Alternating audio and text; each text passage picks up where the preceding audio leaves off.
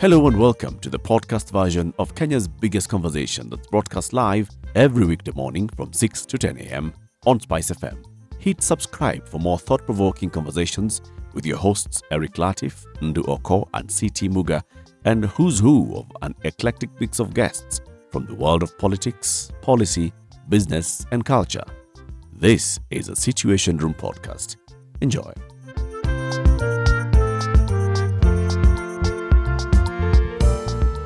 I've been talking about this issue of how we consume antibiotics, all right?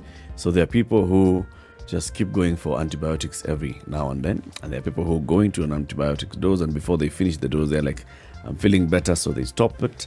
And so there are issues with how then our bodies react. We have a new doctor in the studio. No, he's not actually freshly minted. We have a doctor who's never been here before. Voila. Dr Mohammed Said is the hospital manager at Avenue Hospital, Parklands. He's our guest for the next 1 hour. Dr Mohammed, karibu sana to Kenya's biggest conversation. Thank you very much, Eric. So, Daktari, you are the hospital manager at Avenue Hospital in Parklands. Which one is it? This is the one in First Parklands. Yes. And you're here because we want to talk about frequent use of antibiotics and why we need to be concerned about this. Okay, so let's get straight into it. Why? Eric, I think first things first, I think people need to understand what antibiotics are in the first place, because without understanding that, it may not make sense why we need to conserve it. So antibiotics, these are medications that we give to fight infections, particularly bacterial infections. These are a particular form of germs. I think almost everyone understands bacteria. So this work by killing bacteria, and so you get better. Why do we need to protect them? They're life-saving. Without them, it's safe to say half of the world's population probably will not be there, because that's what used to happen before they were invented back in the 40s, 30s there, and they've been life-saving since. People are not dying from simple infections, like you get a wound and next thing you know you are, So it has revolutionized our lives. So it's something we need to hold dearly and not go back to those dark ages.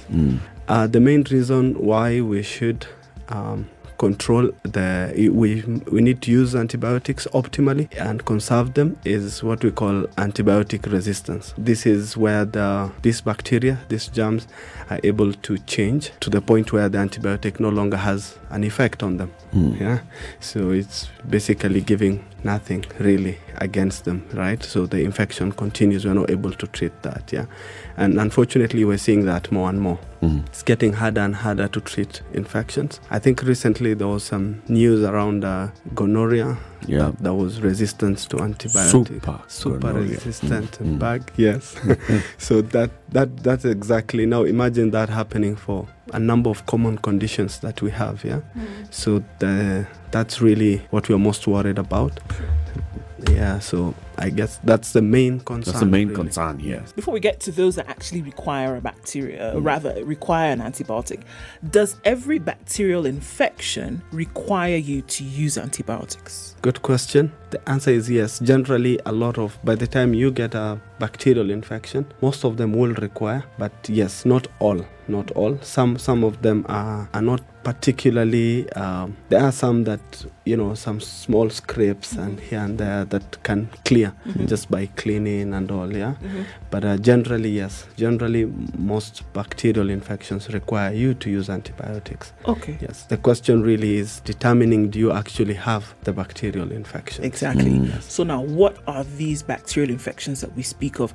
A lot of times we make the mistake and say things like the common cold. We know it's not a bacterial infection. However, we have other things coming as a result. Tonsillitis. Yes. Children are going to school, they get tonsillitis, they come back, they get on an antibiotic for 7 days, 10 days, whatever. They go back to school, they get reinfected, you get on a course of antibiotics again. These are being prescribed by doctors. So you can find that in a month, 2 months, a child has been on 3 courses of antibiotics. Would you say then that is antibiotic abuse? So,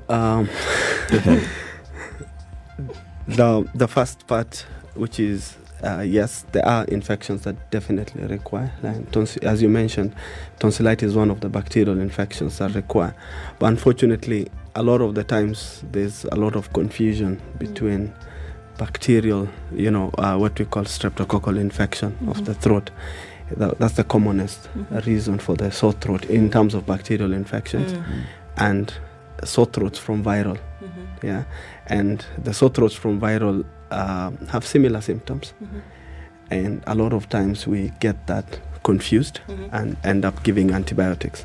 So whenever you see, when you say we, that doctors, medics, yes, okay, generally as medics, okay, and a lot of that has to do with the diagnostic capabilities, because there are swabs you can do and quickly determine if this is bacterial or not, whether you need to give antibiotics or not. But generally, if you find yourselves repeating a course of antibiotics, chances are either we're not treating a bacteria or we're not treating with the right antibiotic, because there's no like one single antibiotic that handles all kinds of infections. It has to be tailored. There's a, what I'll say, a best antibiotic for that particular infection. Yeah. So reinfection is not causal here, especially amongst children whose immunity is not as built up. Yeah, no, reinfections do happen, but when it happens that close together, chances are it's not a reinfection. It's just probably we haven't treated the previous infection properly, or it's a whole different kind of thing. Maybe the first one was bacterial, next one is viral, or vice versa. Yeah? Okay. Yeah. Okay, I'm just, because I really want to get to, so in order for you to know as a medic that this particular infection is bacterial, what diagnostic process must you use? Must you draw blood? Must you use a swab and put it under, whatever? What must you do to establish that this is a bacterial infection before you now say, okay, fine, I will prescribe an antibiotic? So what I'll say, like gold standard, the best way to determine that it's a bacterial infection is to do what we call a culture. All right. So it's where we take a swab, or if we're suspecting the infection is in blood, we take a blood culture. And so what I mean by culture is we take it to the lab, and we grow the bacteria. We provide ideal circumstances for that, if any bacteria that's on that swab to grow. And once it grows, we're able to identify specifically which bacteria it is and go ahead and do what we call sensitivity analysis. Yeah, so we look at sensitivity testing. So we check it against the antibiotics that we have to see which one works best for this. Sounds like it takes a minute though. Yeah, it does. So it takes on average about 48 hours to get results. What we do in between that time is we give you what we call empirical therapy. Yeah? So there are some, because of your symptoms, how you've presented, we have a fairly good idea this is a likely bug that is causing it. So even as we wait, we're able to offer you something for those 48 hours. Yeah, but there are new techniques that are coming in, rapid testing at the bedside, where we're able to just check for the genetic material of the bacteria. So we do some rapid tests that can tell us if this bacteria is there or not. Yeah, and those ones you get within the day. Yeah. Okay. Yeah. So should you as a patient or the guardian of a patient insist when you have been told we'll give you antibiotics when this diagnostic test has not taken place? Should you insist for the results of the test first? And because usually they'll say, okay, well, let's just give you antibiotics because we've looked at your throat, we've looked at your throat, just as an example, and then we say, okay, yeah, it looks like something I've seen before, so it must be bacterial, we're going to give you this. They've done your temperature, all of this. Or should you insist, no, actually, can we wait? Because we're talking about the misuse of antibiotics here, and it just seems to be the easy go-to thing when you see the symptoms, or I have a fever. So they say usually if you have a fever, it's a sign of infection, isn't it? Should you insist as a patient now on this test or on the results before you now accept to have the antibiotics prescribed? Yeah. Those will be dream patients. I think most of the time the opposite happens, in the sense that the patients pressure the doctor to prescribe, because say, I don't have much time to wait on this. Just hit it hard, provide everything, you know. So that's really what normally happens. But to answer your question, the answer is you should definitely have a look at the results and have the culture done where possible, where necessary, as the doctor advises. But a lot of the times the treatment may not wait. You may be, if it is truly a bacterial infection, a lot of the times you need the antibiotics. Yeah, so that's why we give that what I call the empirical therapy, as we wait for the results. Yeah, so that's necessary to keep you healthy. Yeah, to prevent the infection from continuing to progress while you're waiting for the results. Yeah. Anecdotally speaking, an infection becomes a problem when you start feeling bad. Yes. So, as a layperson, how do I tell that this is a bacterial infection or a viral infection? Because you're feeling bacteria I'm feeling bad and there's a bug. Viral bad. Yes, virals, bugs, bacteria, bugs. So, how do I know? Good question. So, the bacterial infections tend to progress quite fast, faster than most viral infections, and the symptoms tend to be quite severe generally. Although sometimes it's difficult to really tell. But as doctors, we're able, from the history you give, how quickly the symptoms have moved, the presence of the temperature, how high the temperature is, the kind of symptoms you're having in the particular area, the radiological results, from an X-ray or an ultrasound or something else, seeing pus or things like that, it gives us a fairly good idea to know if it's viral or bacterial infection. Yeah, but as a patient it may be difficult for you to. It takes that training for the doctor to kind of tell. The reason why I ask is because there is a lot of self-medication that people gravitate towards. You Google search and Google tells you that pain you have in your head is as a result of a throat ache. And then you Google search and say throat ache. Medication, and it tells you some medication that ordinarily would kill a horse. So you go to the pharmacy and ask them, do you have this? Now, let me tell you where I'm going with this. Yes. Whenever one visits a doctor, there's that process that you've just mentioned where you're walked through. You tell the doctor what it is that's bothering you, how it's bothering you, when it's bothering you, etc., etc., etc. Is there a standard training for doctors where you are required to at least take a minimum of 5 minutes with your patient before you've understood what it is that is happening to them? Or syndromically, you take a look at them and say, in your mind, you're saying, this person, I think this one here, this one has this. So let them continue talking for 5 minutes. This one's like the one who was here before. Yes, exactly. Same. In fact, this one is even worse than the other one.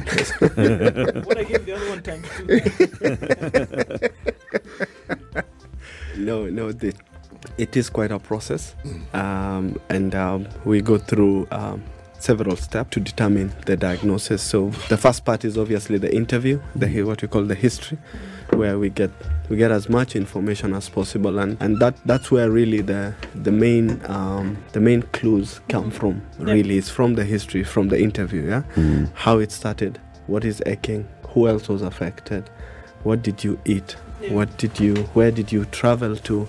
Like, there's so much that we pick up from that, and that gives us a good idea what is going on. Like, for example, you come in with a fever, you've just arrived from Bondo, I'll obviously think, okay, malaria is definitely part of this. Yeah, so it's a careful thing that we take, and a lot of the times actually takes more than 5 minutes. I think on average about 10 minutes, or particularly including telling you to lie on that bed and then they hit you in your stomach. That's actually the second part. The first part is triage, where you're taking your thing and all of this. So the first part for the triage is just to see your vital signs. Basically, do you have a fever? Do you have a temperature? Is your heart rate elevated?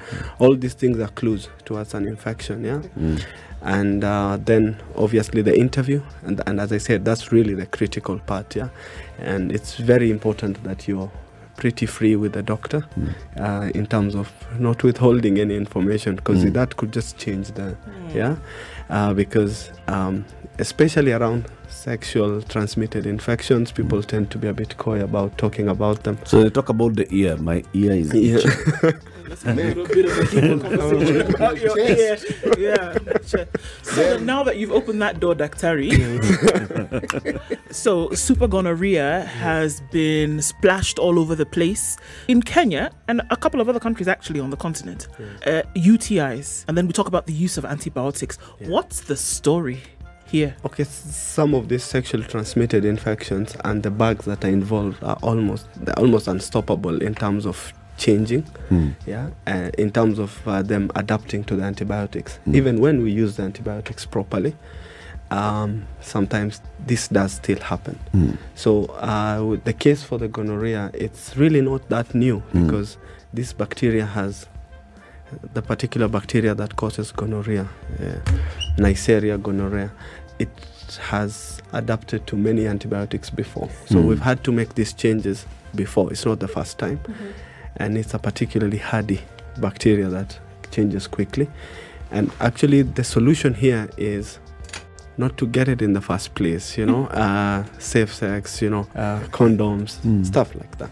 That actually prevents you from getting in the first place because that preserves the antibiotics, right?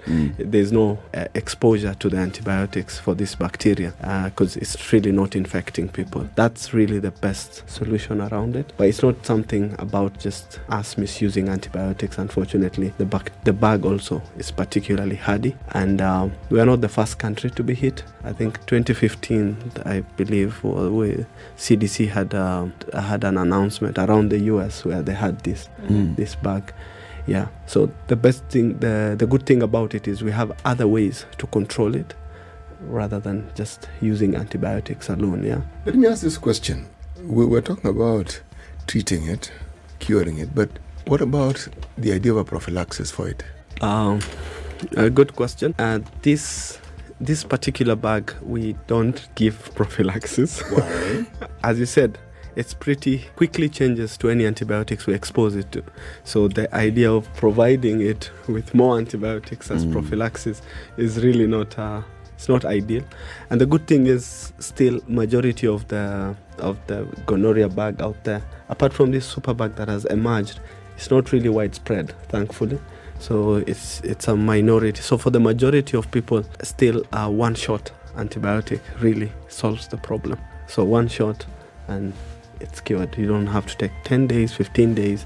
So still for the majority of these infections, it's a one shot treatment. Yeah. There's something that you mentioned here about when patients present and this interview process, that you'll find that maybe a patient is not very forthcoming with information, even if it's not sexually related. What mainly causes this? Many factors. I think we come from different cultures. We have different beliefs around different symptoms. So sometimes not even the patient trying to hide. They just don't think it's relevant. Yeah? And it takes a lot of probing before the patient realizes, okay, this is useful information to the doctor. So there are cultural aspects to it. Some communities or some religions or some kind of group of people tend to be very protective around certain information, especially where that information is stigmatized or has some social stigma attached to it. So people tend to be coy about it. But generally, as doctors, we try our best, sometimes over multiple interviews, to gain their confidence and have a candid conversation with the patient, with a lot of probing and all. And sometimes you actually get back to the conversation after you have examined the patient, what you're explaining with the hand. The percussion. That's what it's called, percussion. It's called percussion. Yes. You come and Beating a drum. What do you feel here? So once from the physical exam, you could see something that you ask the patient, how did this particularly happen and whatnot, and sometimes that opens up. Or sometimes if you still suspect it as a doctor and you've ordered some particular tests and they come back, and now you can have a conversation after you have the test. So different ways to get patients to open up, but by and large, at the end, most patients end up opening up. So, but it may take several. It'll take a while. It may take a while, yeah. Sasa unajua mambo ni mengi, masaa ndio machache bana. Kuja sema shida yako uende. Watu ni wengi kwa line. Let's take a break. 9:30. Dr Mohammed Said is the hospital manager at Avenue Hospital Parklands. We are talking about frequent use of antibiotics and why we should be wary of that. What are the effects of using antibiotics? This is the Situation Room, the only way to start your day. With Dr Mohammed Said from Avenue Hospital in Parklands, talking about use and misuse of antibiotics. Dr. So for a greater part, you will walk into a health facility and the medic will give you a prescription. Or, like Sikti was saying, you'll self-diagnose using Dr. Google and you'll see this is the medicine to go for. And you'll not go to the market to buy it. It will not be sold by Mamboga. You'll walk into a pharmacy to buy it, where you'll find somebody else who should be trained on dispensing medicine. So in both these cases, the higher percentage of likelihood is that you're actually getting medicine from the hand of a trained person who gives you these antibiotics. So the issue of then misuse of antibiotics, should we not be addressing you people instead of you addressing us? Very true. I think I'll get to from a patient side, what you can do from a person who feels they require the antibiotic. But you're very right, Eric. The bigger impetus lies with the healthcare professionals. We have what we call antibiotic stewardship programs running at a country level and at a global level also, but also at facility levels.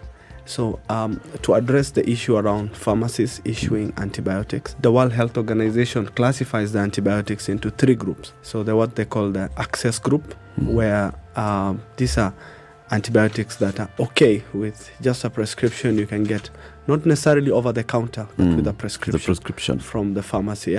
So you don't necessarily have to go through you don't have to see a specialist for it.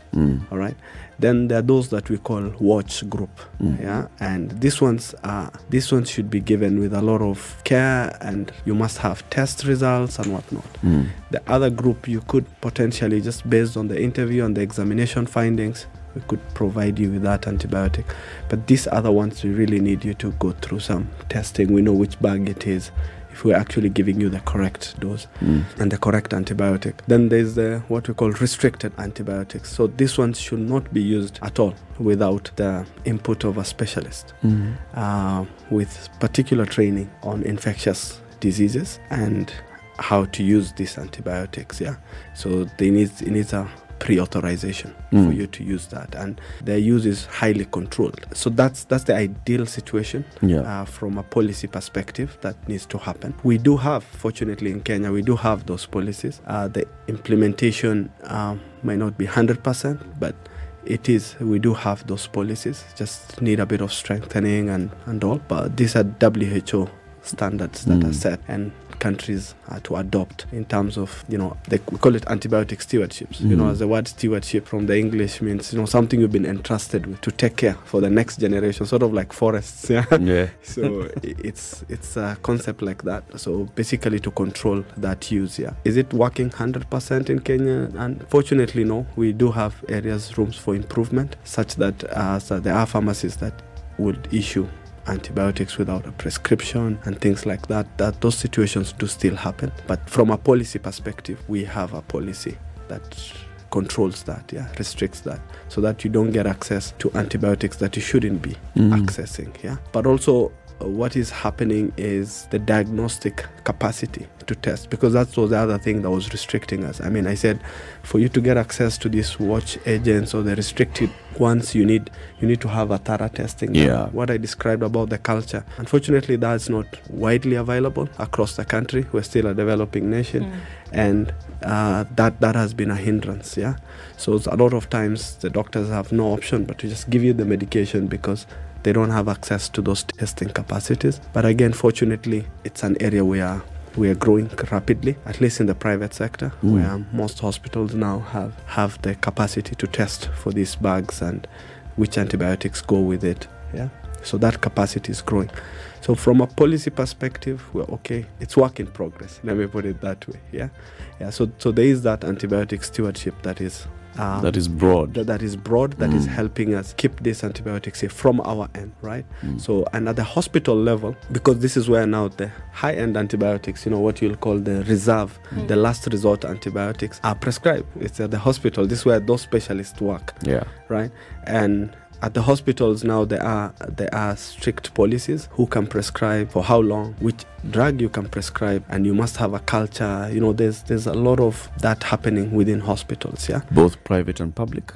Depending on the level of the hospital, the capacity of the hospitals, but by and large, most big private hospitals and the major public hospitals, these are things that are standard, that are done to protect antibiotics. So there's a lot of effort from that antibiotic stewardship from our end, from the healthcare fraternity to protect these antibiotics. Yeah. Just going with that, from your own observation and having talked to fellow medics, what are the greater causes of antibiotic misuse? Is it that self-diagnosis led somebody into a pharmacy and then they took the antibiotics, or is it the original source of the antibiotic was from a medic?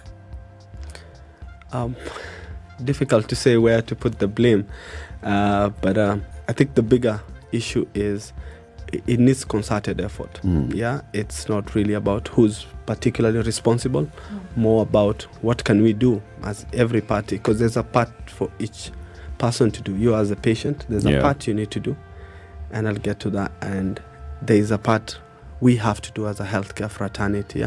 So as I mentioned, the antibiotic stewardship, that's something that is growing in the country. There is funding for it coming from donor organizations, but also internally from the government and all. To champion this. I'm asking that. It's not actually for placing blame. Yes. It is for identifying what the main areas of concern would be. Where I'm going with this is many people, when they go in front of a medic, they entrust the medic with everything. So I don't question. Medic just scribbles things I can't read, and I trust that whatever information I give the medic, they are able to diagnose something, and whatever medicine that they're prescribing for me is good enough. So we have that culture of we trust the healthcare provider. Yes. Now, if we are seeing this serious proliferation of misuse of antibiotics, is it because of placing too much trust on the healthcare provider that we should be asking questions? Is it because the healthcare provider is actually doing the best that they could, but they lack the proper diagnostic capacity? Yes. What exactly is it? So where should we be focusing our attention? No, I think our attention largely needs more investment into this, what I describe as antibiotic stewardship, and supporting that diagnostic support. A colleague asked about the results taking too long. So having those rapid diagnostics available to almost everywhere. Basically able to get that quickly, even at your local pharmacy. So you have that quick test, and we're able to know if this, you should be able to get this and all. So Eric, I'll say the biggest effort should go into this antibiotic stewardship. So more funding, more strengthening of the systems. That's where we'll get the biggest impact, right? I'm deep in thought because I'm thinking this. I look at other disciplines. I look at other professions. I look at other businesses, and I look at the amount of time and effort that is put into getting the potential clients to understand the nature of the business and how it would benefit them. I see in the advertising space health facilities, hospitals, talking about what it is that they provide. Now, what I don't see is how it is the medical profession is explained to the would-be consumer of the services as to how it is that that particular profession interfaces with the health needs. Meaning, I look at, say, for instance, banks. They're in your face about it. I look at people who are in the manufacturing business. They're in your face about it. And yet, this is an aspect, a discipline that cuts to the core of not our livelihood, our lives. And the people who are involved seem to be content to let us go to them instead of them telling us, so that by the time I'm coming to you, I'm actually I'm better informed by the time I'm coming to you. And that's why I'm here. Yeah, to share as much as possible. Yeah, but there's so much. You're right. It's a sensitive area in our lives. Our health, our wealth is our everything, and the more we know about it, the better. And I think on that front, there's been a lot of improvement. I mean, as I said, one of the things is my first radio talk here, but there's a lot of patient advocacy, self-management learning. You know, like if you're diabetic, you're taught how to test yourself, how to do. So there's a lot of growth in that as well, and a lot more available information than ever before. Yeah, you go to any hospital's website, or you get to WebMD or whatever it is on the internet. So there's a lot more information available. But I agree, we need to do more to educate the patients. What are the effects of frequent use of antibiotics? So the first one I mentioned was the antibiotic resistance, where now we could lose potentially very useful antibiotics today that may become obsolete, cannot use them anymore, they are no longer effective. So that's the biggest danger that we're really worried about, and hence why the policies around antibiotic stewardship really need to be strengthened, and diagnostics and all this need to be empowered, and the patients also have their part to play. But the second other thing is, remember, antibiotics are medications at the end of the day. They do have side effects, and some of the side effects are the usual. You know, you could get the nausea, vomiting, diarrhea. You could get all this kind of effects from the antibiotics. And also the allergies to antibiotics are common, relatively common, and that you could get an allergy out from that antibiotic. Then also taking antibiotics unnecessarily affects your what we call okay, let me use normal flora. What we mean by that is on our skins, on our intestine, in our intestines, all this, we do have bugs that live there, and we have a symbiotic relationship. Like good bugs. We work. They help us digest food. They help us fight off the bad bugs. So we have a relationship with them. It's something unique to you, because it's the bugs you pick up from childhood, from what you've been eating, where you've been living, the water you've been drinking. So it's bugs that are all around. So your us. bugs are not like my bugs. Yeah. Okay. At a high level, yes, they're similar, but when you go to the nitty-gritties, there are some differences. So you're saying bugs have specializations? Yes. And now what happens with antibiotics is you get rid of also those good bugs. Good bugs in quotes. So you get rid of those ones, and now their place is taken up. For example, I think this commonly happens to ladies more often. You take antibiotics for, let's say, a urine tract infection or something like that, and next thing you know, you're having a yeast infection, a discharge caused by yeast infection. And this because you got rid of the good antibiotics that will have prevented that yeast from growing, right? So use of antibiotics is not completely harm-free. There is some harm. So what do you do in that case? I mean, because if this thing, which is supposed you look for your good bacteria. What do you do? Give me back my good bug. What are you supposed to do in that case if you have a potentially threatening infection that you must treat with antibiotics, but then at the same time it poses a risk to getting rid of your good bugs, as we're going to call them for purposes of this discussion? What are you supposed to do? Yeah, and hence why the use of antibiotics has to be very optimized. So we have to really go through a rigorous process of knowing exactly, do you actually have the bacterial infection such that you'll benefit from this antibiotic? Yes. Then we do choose the best possible antibiotic for the shortest duration with the least amount of side effects to you. So that's what we go through. So in that case, you have more to benefit from getting the antibiotic than the risk Dr. Said, that are involved. I have to ask you. Yes. So let's look at this UTI, just as an example here, so we can break down this thing. So are you saying that the medic who then is treating this person is really thinking those three things that you've said? Yeah.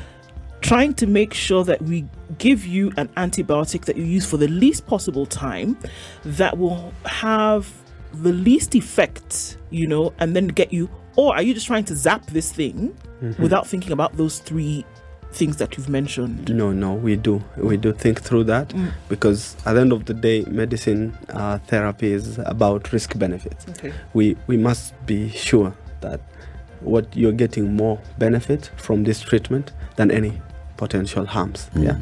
And the good news about it is this normal flora, the good bugs, they come back after the antibiotics wash out. They grow back. They are restored back.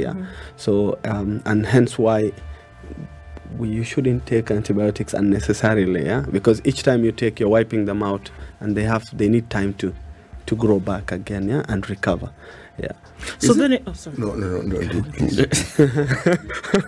Second time. No, please. So it sounds, so when you say don't take, and that's the thing, when you say don't take antibiotics regularly, it seems as though sometimes you cannot help but to, because if you have the infection. But then I hear you saying, maybe without having said it, that then there are certain things you can do to avoid getting these infections in the first place that would lead to you getting the exactly. Such as hand washing, just to start with, common hygiene thing.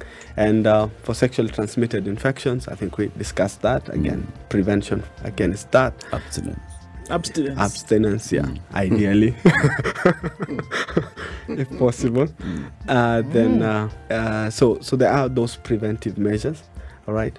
And then also it's about being, if you need to take, now I think we can come to what the patients need to do.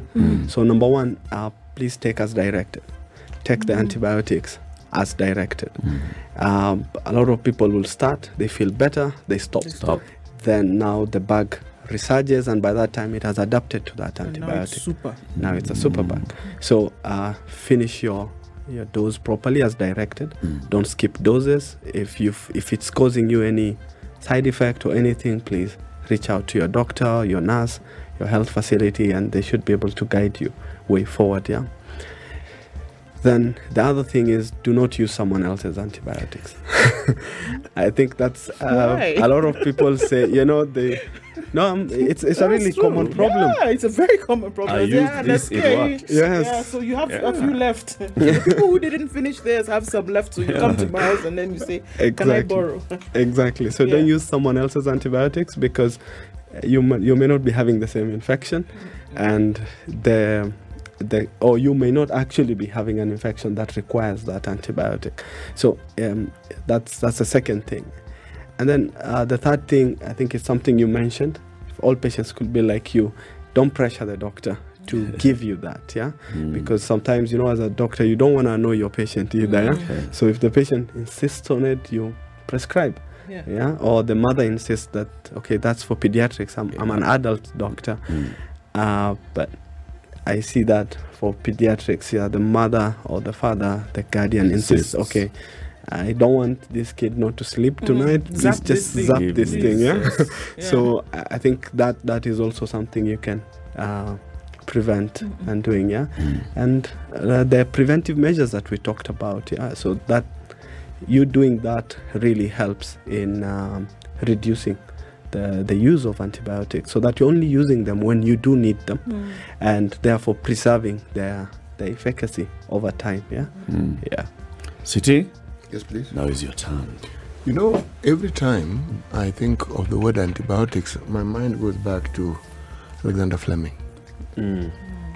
How he accidentally discovered penicillin, because it was accidental, really. Yes. But it's all about very many major inventions. They're accidental. One starts pursuing a certain goal, and what they end up with something completely different. Yes.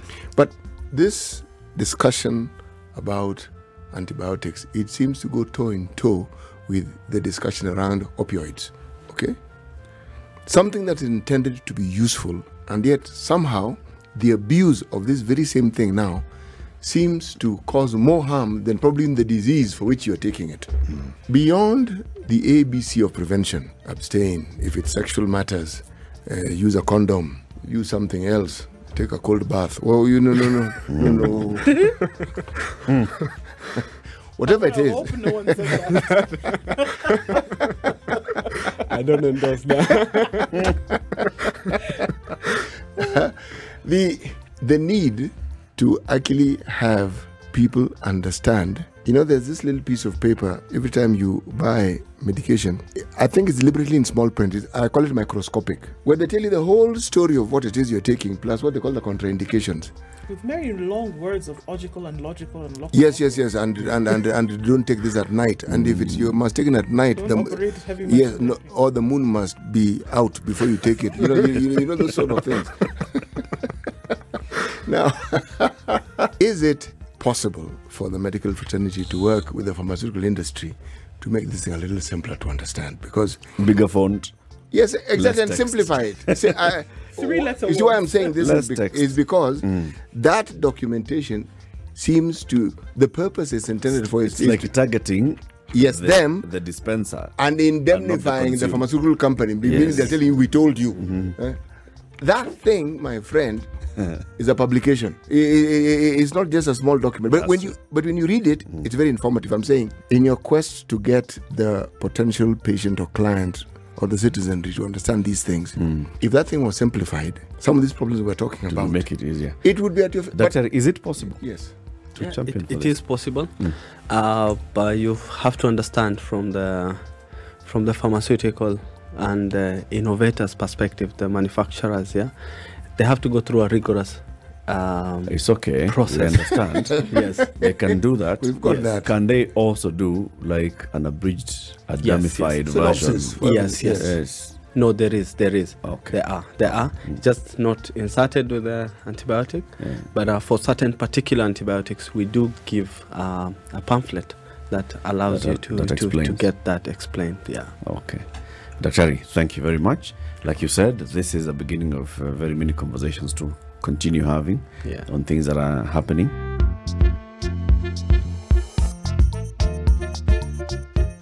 How about that? You made it to the end of today's podcast. You clearly ooze stamina. Guess what? Just hit subscribe at Standard Media Podcast, Apple Podcast, Google Podcast, Spotify, or wherever else you get your podcasts from. Our podcasts drop daily. From me and the team, catch you next time. Bye-bye.